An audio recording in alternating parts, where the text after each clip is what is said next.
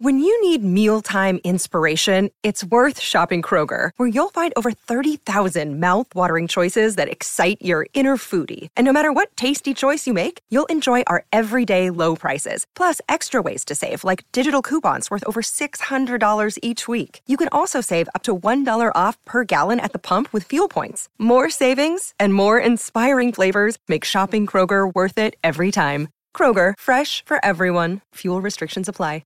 Another day is here, and you're ready for it. What to wear? Check. Breakfast, lunch, and dinner? Check. Planning for what's next and how to save for it? That's where Bank of America can help. For your financial to-dos, Bank of America has experts ready to help get you closer to your goals. Get started at one of our local financial centers or 24/7 in our mobile banking app. Find a location near you at bankofamerica.com/talktous. What would you like the power to do? Mobile banking requires downloading the app and is only available for select devices. Message and data rates may apply. Bank of America N.A., member FDIC. Lucky Land Casino, asking people, what's the weirdest place you've gotten lucky? Lucky? In line at the deli, I guess? Aha, in my dentist's office. More than once, actually. Do I have to say? Yes, you do. In the car before my kids' PTA meeting. Really? Yes. Excuse me, what's the weirdest place you've gotten lucky? I never win and tell. Well, there you have it. You can get lucky anywhere, playing at LuckyLandSlots.com. Play for free right now. Are you feeling lucky? No purchase necessary. Void where prohibited by law. 18 plus. Terms and conditions apply. See website for details.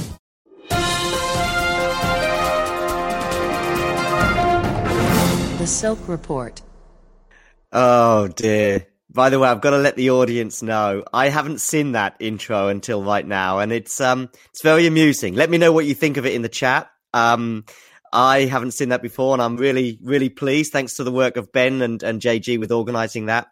Anyway, I guess let's go straight in for it. We are here to talk about the report, which obviously is, thank you for the comments, by the way. We're obviously here to talk about today at the Australian Open, day one. I'm excited to be here after 12 days of non-tennis action in many respects. It's great to get back to the courts and the courts of the Rod Laver Arena and elsewhere in Melbourne. The main thing, of course, I guess for many of us to talk about, at least to begin with, is the return of Rafa Nadal to Grand Slam tennis.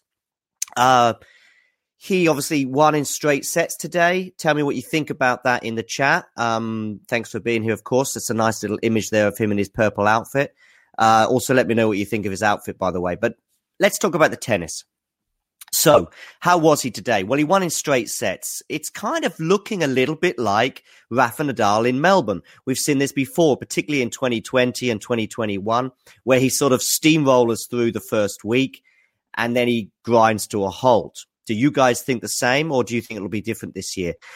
Let's talk about the movement. Let's talk about the injury. Let's talk about the foot in particular. He did say a couple of things, one in his press conference in the lead up, and then again on court, and then again in the post-match press conference. He actually highlighted something about his foot that I think many of us weren't aware of. We thought it sort of flared up in Roland Garros at the French Open, but that doesn't seem to be the case. He said he started feeling it in a particular way post-lockdown. So let's say summer of 2020, as we obviously got the clay court, very mini swing that we had in Rome and then Roland Garros. And I did notice something during that Roland Garros of 2020, the one obviously he won. And he did mention as well in his press conference that in the cold temperatures, and that was a cold French Open, he managed to get over it. Of course, he went all the way to winning that tournament, but he did change his shoes midway through. Which I thought was an interesting thing. He had a particular outfit and he had his shoes that were matching it. But for some reason, at the end of his second round win in that particular run, he then changed to some black shoes that he obviously felt more comfortable in. I thought that was kind of peculiar at the time. But after this comment that he made, in particular to Jim Courier, that actually he's been feeling it for 18 months. Is this the first time we've had a fully fit Rafa Nadal in 2 years? Because obviously he had his back issues as well going into the last slam. Let me know what you think in the chat.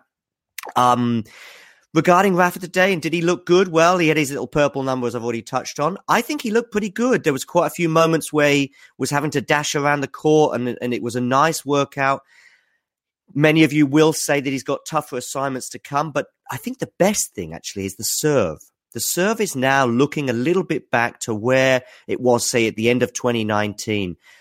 He got 7 aces today. I looked at his stats for a year ago, where he had 5 aces in his first round. So he's already a couple ahead on that count.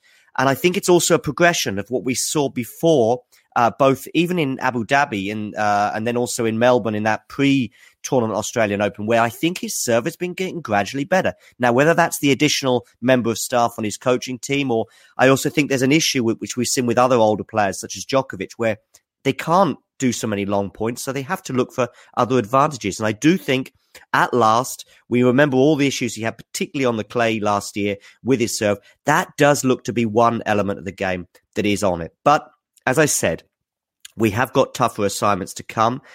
He won today in straight sets against Giron. Giron, I think, is about number 66 in the world. So, as we know, he's got bigger assignments to come. By the way, hello, Kathy. Hello, G. Nice to have you in. Liam, thank you for the kind words. And all of you out there, by the way, and all of you, obviously, pretty pleased to see, one of the all-time greats back on court at Grand Slam tennis today. Regarding his tougher assignments, I think many of us were expecting Rafa to be playing in the next round against Thanasi Kokkinakis. But sadly, for his point of view and from his fans' point of view, he lost today in straight sets. I have to say I was quite shocked. Tell me what you think about it in the chat. I was shocked to see this. I actually didn't watch the match. I have had to get some sleep at some point. I managed to watch 2 matches before sleeping at around about 6, 7 o'clock this morning, and then managed to watch a couple more later on in the day, and we'll get to those in a minute. So I didn't watch Kokkinakis, but what I did see is obviously this tweet where he said, pretty flat after that. Hurts because I couldn't get going today. Thank you for the support over the last couple of weeks. It's been incredible. And obviously he's referring to the fact that he won in the warm-up tournament. And I am going to come to the warm-up tournament debate, actually, if you like, at the end of the pod. I'd like to talk about that a little bit. Because I do think that can affect players. And I think perhaps it affected him today. Yeah, he looked limp. Thanks, Liam. And I think he clearly says that. He says he'll be back next year and we'll try better. But it must be really devastating for him, having had all those injuries and all those kind of highs and lows. And I remember the Aussie Open last year where he played really well at times. And I thought he would win today. But he lost to number 126 in the world, a German by the name of Hanfmann. And yeah, tell me what you think about that. Hi, Michael. Nice to see you. Thanks very much. Some of you are less shocked than me. I have to say, I thought Kokkinakis would win, and I thought he would actually pose a really tough match for Rafa. It was probably going to be on at night time, and there's a lot of comments from some of the players about the conditions in the day and in the evening. I was getting all ready for a Kokkinakis round 2, 4 or 5 setter, where we would obviously see how Rafa could potentially be in those sort of conditions. But as it is, he's got to play the German number 126. And yeah, I'm a bit flat. But I do think playing on a Saturday in a final and all the emotion as well as the physical elements with that, especially for someone like Kokkinakis playing in front of his home crowd, I wonder if that is a draining effect. But I want to come on to that at the end of this Silk report rather than right now. Right now, I want to focus on players and I want to focus on matches. So the next player on the horizon, I think that I want to talk about, because it's been a pretty busy day today with 128 players in action. And one of those players is friend of the pod, Aslan Karatsev, who managed to win against the Spaniard Munir in 5 unbelievable sets. I say unbelievable. So many breaks of serve, so many twists and turns. Despite all of that, I always felt that Karatsev was going to win. I don't know how you felt about that. I mean, he went 2-1 down, and he's kind of on the ropes. But what I felt watching it is that his ceiling was way beyond Munir. Munir was doing really well with his defense, no doubt about it. But Karatsev's high was way above anything that Munir could do. And when he was on form, he was winning short points. He was playing really well with some unbelievable winners. But we've got to talk about the more than a century, 107 unforced errors. I counted, I think, 29 in the 4th set, I believe it was. Or no, it might be in the 3rd set. Apologies. 107 unforced errors. Let me know in the chat. I'm sure Michael might well have a stat to pull out from his sleeve regarding the most unforced errors in a 5-set match at a slam. Aslan's legs can handle long matches, though. Yeah, they do. And he didn't look out of steam at any point. I mean, even at the end of that 3rd set, going in 2-1 down. But I just always felt that it was kind of on Aslan's racket if he wanted to, in a way. And I even felt a couple of times that there was a couple of lame moments with him where he sort of stuck out a racket. And I thought, come on, Aslan, pick it up. But the worst one, so 107 unforced errors. but I want to pick out one. Yeah, thank you for my pronunciation. Yeah, Munar.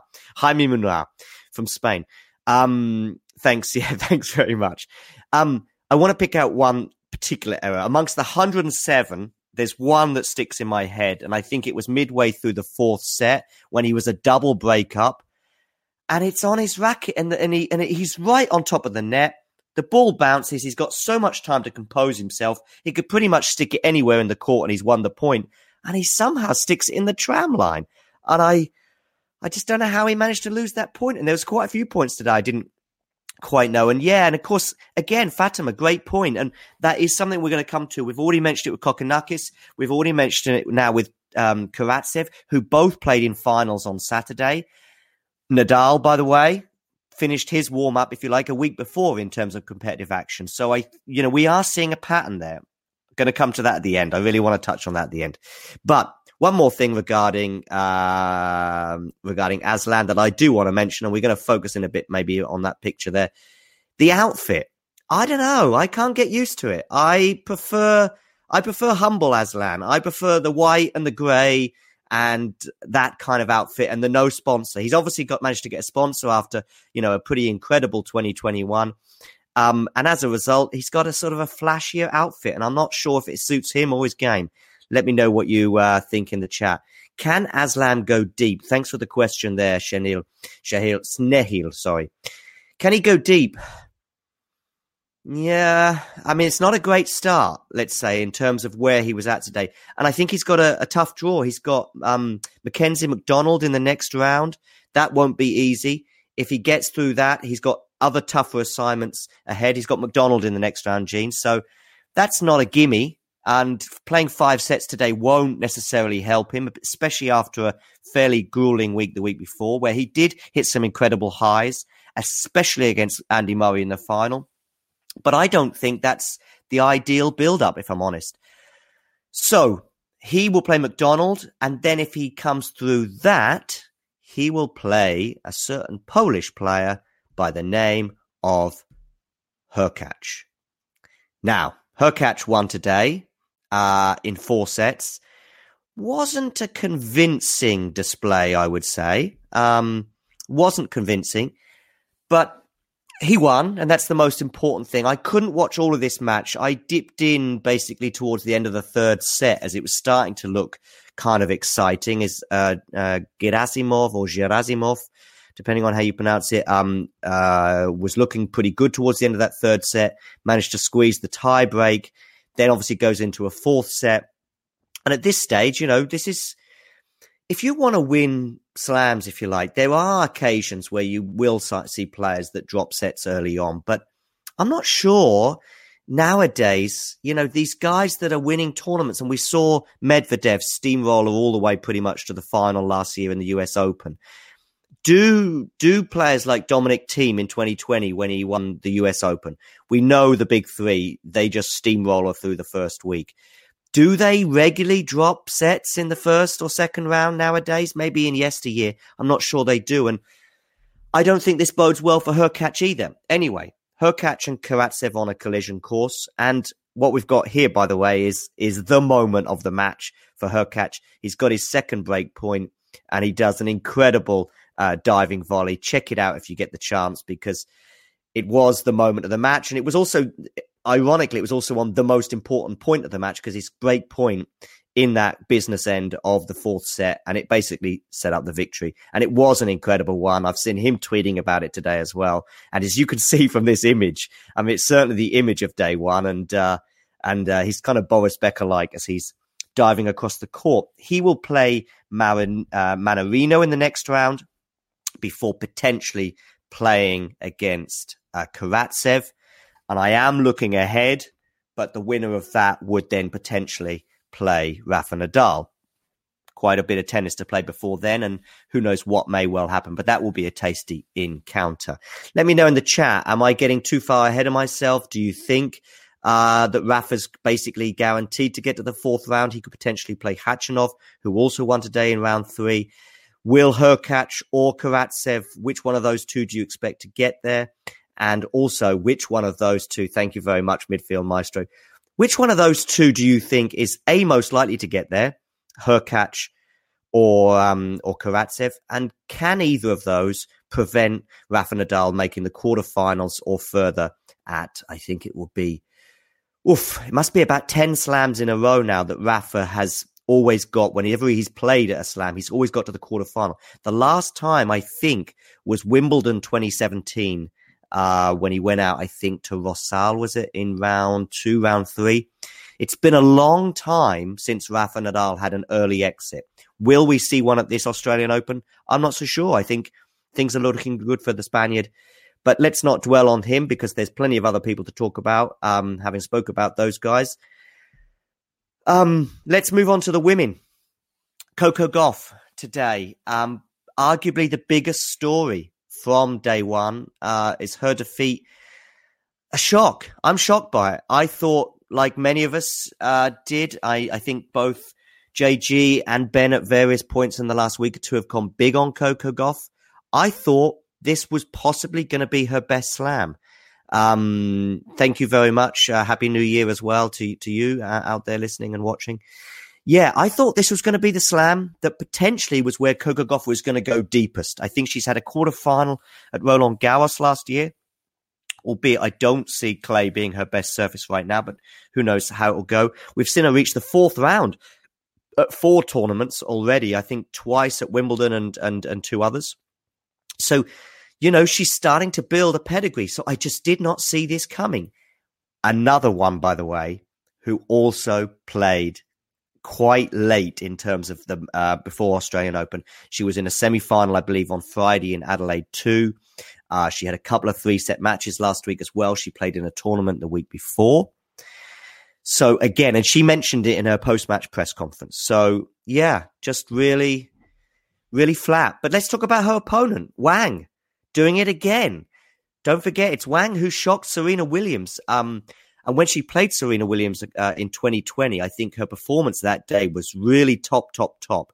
I couldn't watch this match today. I watched about maybe 2 games actually in the second set. I think Coco Gauff was losing 5-love and was looking like, which is where you can see Jose Mercado at this point. It looked like she was going to be bageled. Fortunately, she managed to squeeze out a couple of games in that final set, but yeah, Wang got 54% first serve in.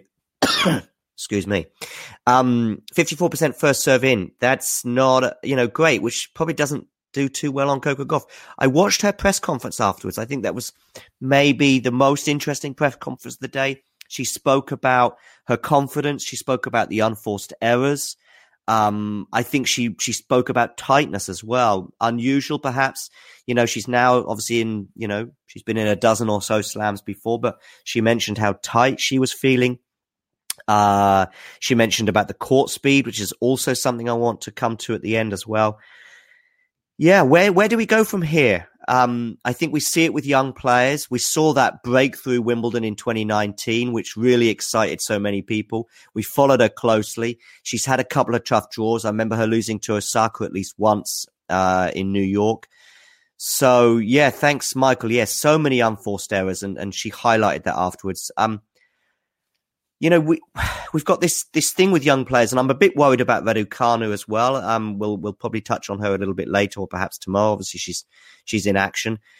And the thing is, with the women's so stacked now, women's tennis, there's no chance really for some of these players to feel their way in. We spoke about some of the men's players perhaps feeling their way into a tournament and maybe throwing in a dodgy performance, but still managing to progress because, we've got the top 5 or 6 players that I do think are on another level. And then we've got even the next 5 or 6 players are on a particularly good level, if you like. And I think it's probably about number 10, number 11 in the world on the men's side where we do then see a drop.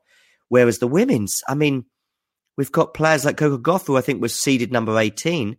But if Coco Gauff was in the final of the Australian Open, doesn't surprise you. If Coco Gauff goes out in the first round, yeah, it does surprise you. But you know that she's got a tough draw. And I think she may... Forget who. Let me know in the chat who she was due to play. I think in the 4th round, it may have been Ashley. No, I think Badosa was on her radar for the 4th round. So that's the thing with the women's draw. There's 20 players that could possibly get to the final, and there's 20 players that could go out in the first round, as we saw with Coco Gauff today, and we also saw Badosa. By the way, a very impressive win for Badosa today.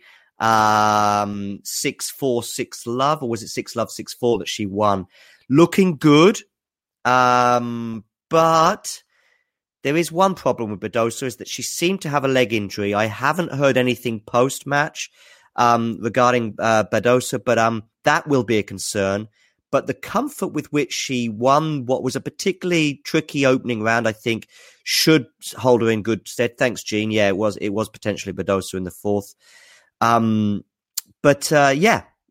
know what you think regarding, what do you think about the women's tennis on day one? I think it's been a pretty good day. It's been quite exciting. I do think that overall today, perhaps the Karatsev match on the men's side was the most dramatic, if not the most highest level. But we haven't had a sensational day like we had kind of 14 sensational days in New York last year on the men's and the women's side. So I don't think we quite hit those heights just yet, but it's just feeling their way in, and I'm looking forward to tomorrow.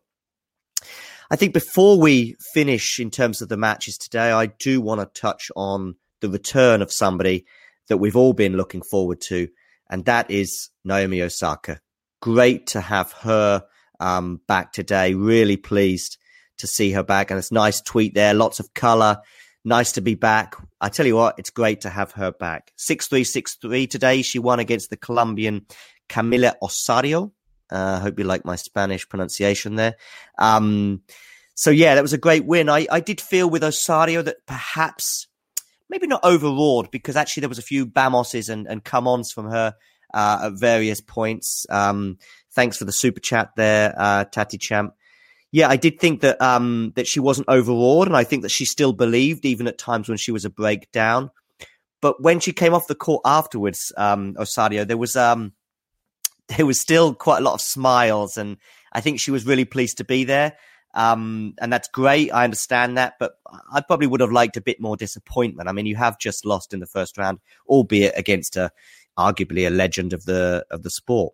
But anyway, regarding Osaka, there was a funny moment, by the way, with a kind of an example of a superstition that she had. I don't know if you all saw that with the Melbourne sign. I think she wanted to step over it, but at one point she stepped on it. She then stepped back and then stepped over it again. So many funny moments, and it's just great to have her back and seemingly, you know, in a good moment, let's say, and long may that continue. And it was a convincing win, I would say. And what more can you do? Straight set, 6-3, 6-3. Really pleased to have her back. And let me know if you think that she can go all the way. I mean, she is the defending champion, which actually, given what's happened in the last 12 months regarding Naomi Osaka, it's sometimes it's easy to forget. And I forget, yes, she won it last year, and she won it incredibly. Obviously, with beating Muguruza, I think it was in the third round, saving match points. But you know, at that point, we thought, here we go. This is a world number one in the making. And we were kind of looking at Ash Barty as someone who might well lose that position. But it was ultimately Ash Barty who came strong. When are Osaka and Barty? They're on different sides of the draw. So I guess they are potentially in the final, if I'm right in understanding that.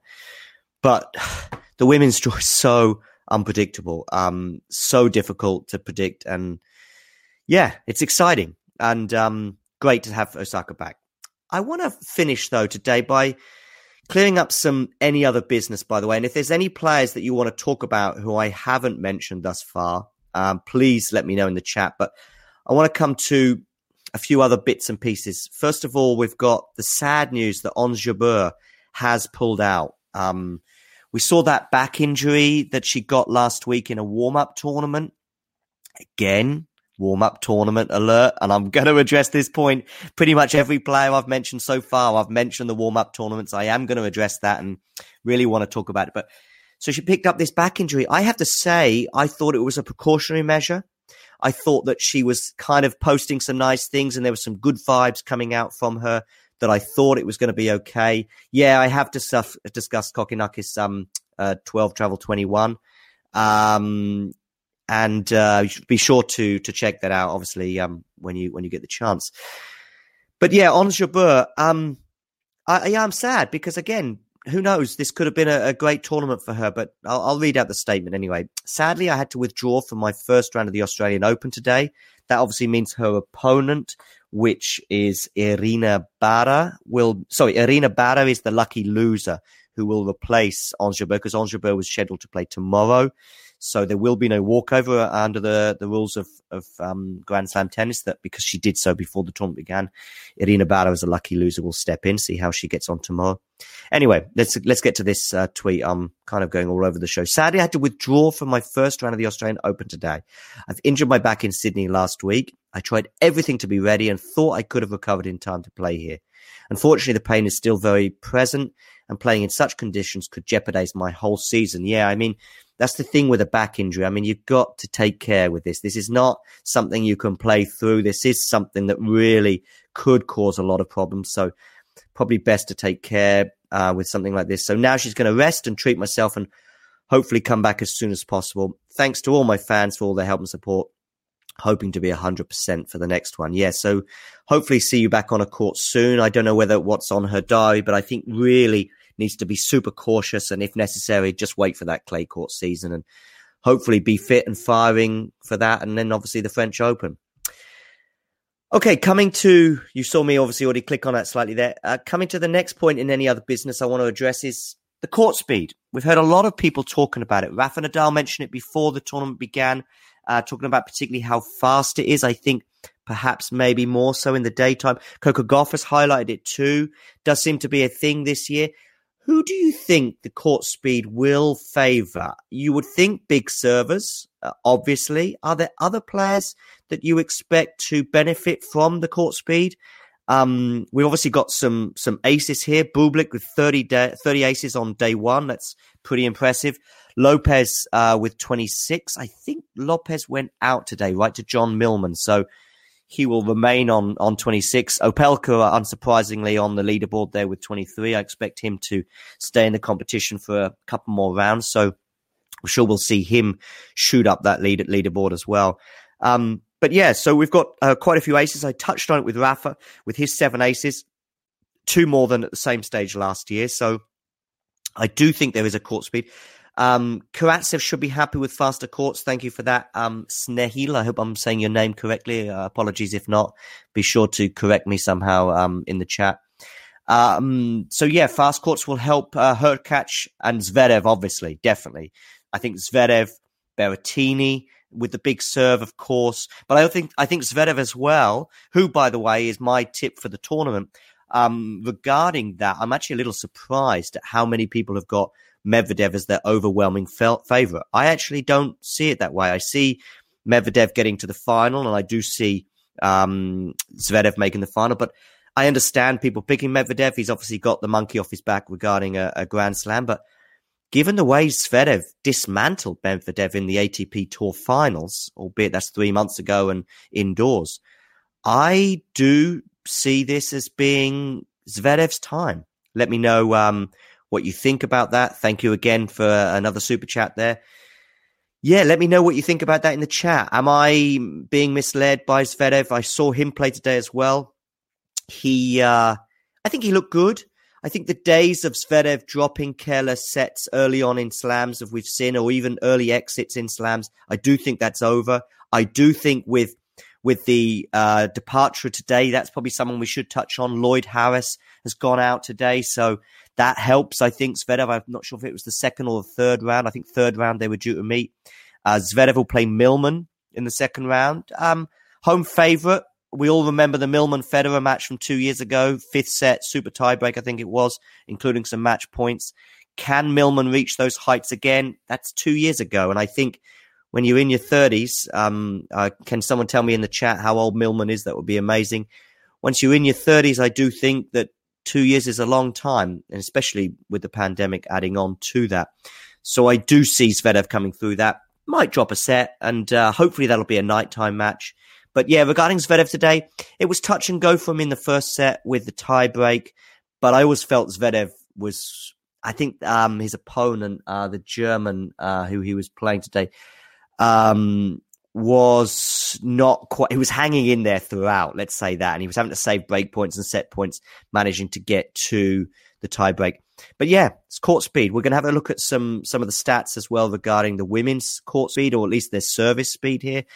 Naomi Osaka, 193 kilometers an hour first serve. Badosa, Gauff, obviously, who's out. Madison Keys, 189. I think she went through today as well. So, yeah, perhaps court speed on the women's side will favor players like Osaka, not just in terms of her serve, because she can also hit a pretty mean, ground stroke too. So that's how I see it. Any players, by the way, because this is speak up now or forever hold your peace. Any players that I haven't mentioned that you would like me to come across. I didn't manage to watch every match today.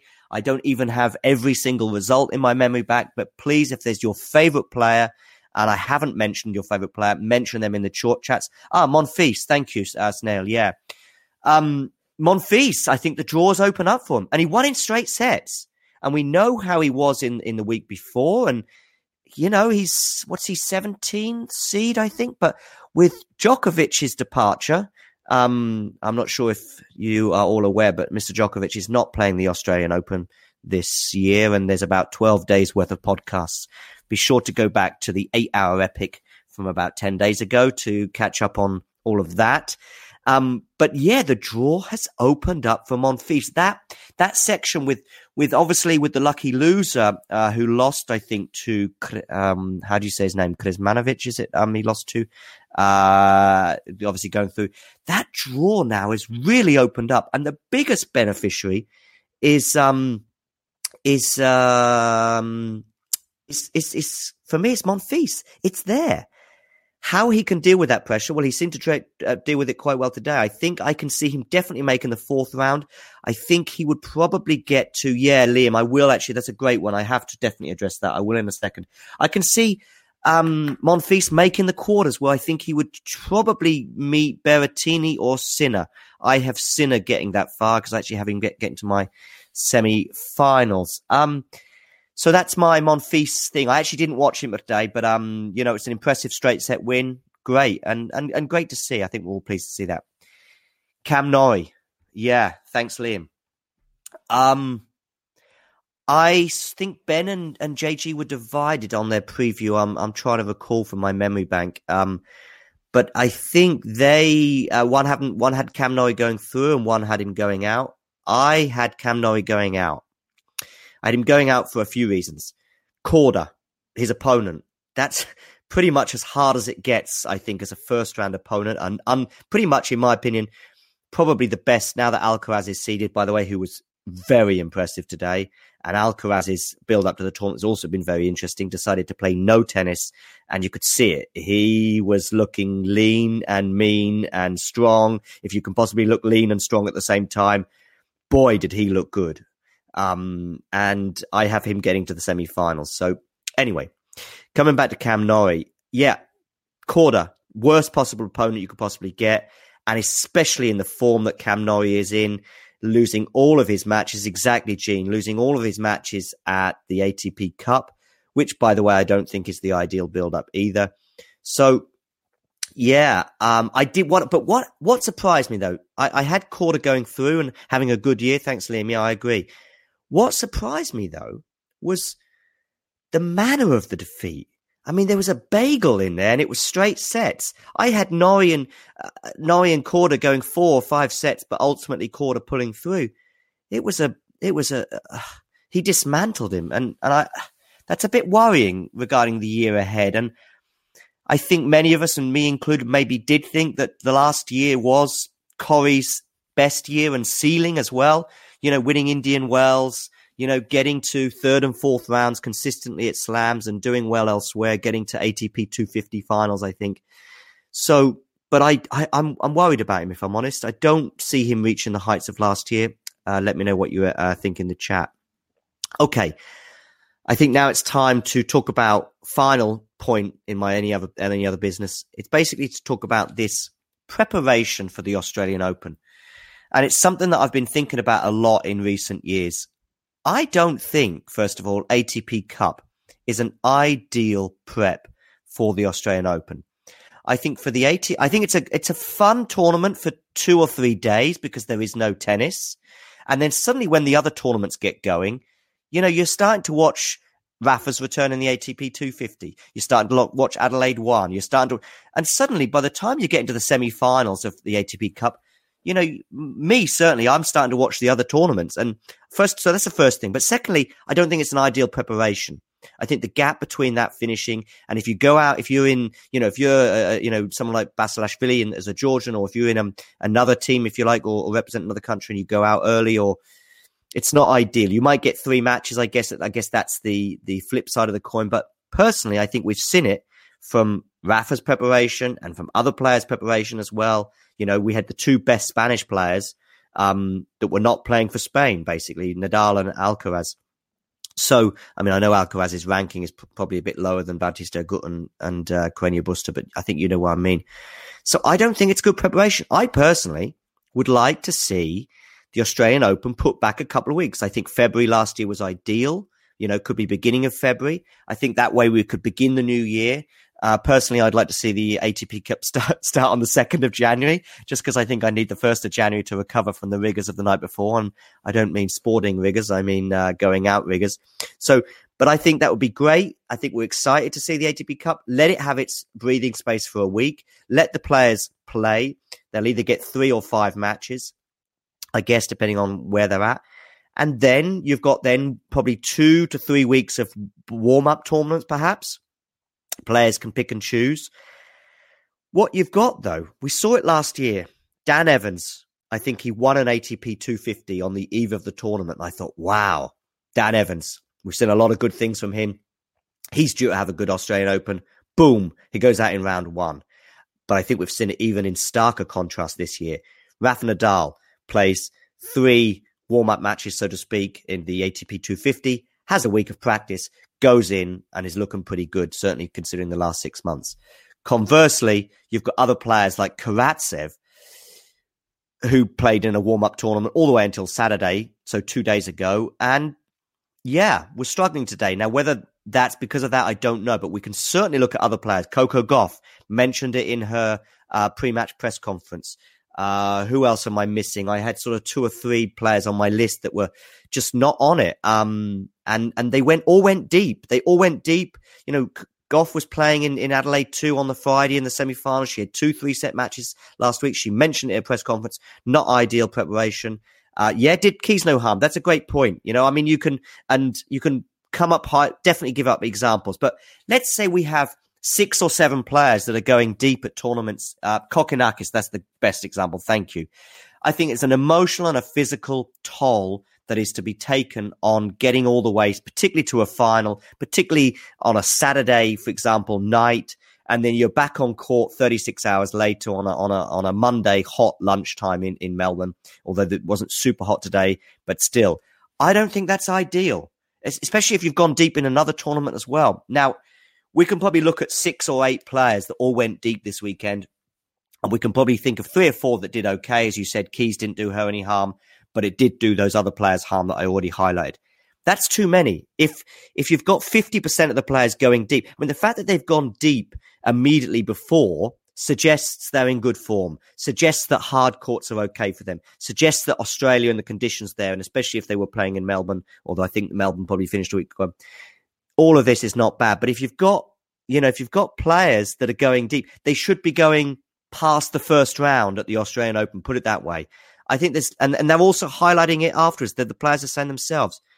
So, and Coco Gauff, by the way, said that she won't be doing that again. And I completely understand it. I actually think the ideal prep for a Grand Slam is probably to play something like Wednesday to Wednesday the week before. You would never get it because scheduling a final of an ATP 250 on a Wednesday or even a Thursday probably just doesn't work in terms of selling tickets. You obviously want to have it on a weekend. They would ideally have it on the Sunday, but no one wants to play on the Sunday. So they have it on a Saturday. But I think in an ideal world, which is, Osaka was playing last week, pulls out on Wednesday, boom, hits the ground running today. I think it's time to breathe, no? I've barely slept. And I've tried to watch as much tennis as I could. 36 minutes in. I wasn't expecting it to be so long, and who knows how it'll be at crazier days. Barty, John comments, what do you want to know, Troy, exactly? do I think that she's going to win it? I do have her winning the tournament, actually, but that's me getting a bit of the boring Ben disease, I think, because I just wasn't sure with the women, and because of my lack of certainty and my lack of conviction I got doubts about everyone on the women's side, to be honest with you, but I've also got conviction, if you like, or got some confidence about 20 players. I think the only sort of one, if you like, among the seeds who I'm a bit worried about is probably Raducanu, given her form in the build-up and obviously getting COVID, and that sort of seemed to put her off a bit. And she pulled out, I think, of one warm-up tournament, or I think it was before. So, yeah, I'm a bit worried about her. But in general, full speed ahead. But the thing is with Barty, she could go out as early as round 3, or she could win the whole thing. And that's where women's tennis is at right now. And long may it continue. But I think it's time to breathe. It's time to relax. It's time to get a couple of hours sleep for some of us, especially those of us in Europe. Is this the first GTL Steam without either Ben or JG? I believe so. There may have been a moment or two where I had the airwaves to myself as they got cut out midstream during a match, but I think this is certainly thanks, Michael. I love how Michael, by the way, who's in the US, is aware of EastEnders. I don't know if you ever spent any time in the UK, Michael, but I love that. Yeah, this is the posh version of GTL. By the way, I don't think my accent's particularly posh, but perhaps compared to the wide boys of Ben and JG, who spend, their time in the Queen Vic. Perhaps that's where that comes from. But thanks for the comment all the same. The Silk Report, yeah, Jared, thank you. Gonzalez there, 12 John has bought the channel too. What does that say? Sorry, I missed that. Bought the channel after his recent success. Did you not hear? Yeah, I'm taking over. I'm becoming a media mogul, Liam. Next step, I'll be buying up other channels soon. So watch this space. But Liam, I might need to borrow some cash, mate. Okay. Now though, thank you for all your questions. I'm sure I couldn't address all of them. But I will be doing so as much as I possibly can. What's unbelievable is I've managed to talk for 39 minutes, even though I don't think this was the craziest day in Grand Slam history. So I'll try and keep it briefer in the future. I hope I touched on many of the key points from today. But it's great to be talking about tennis again. Thank you very much for joining, and speak to you soon.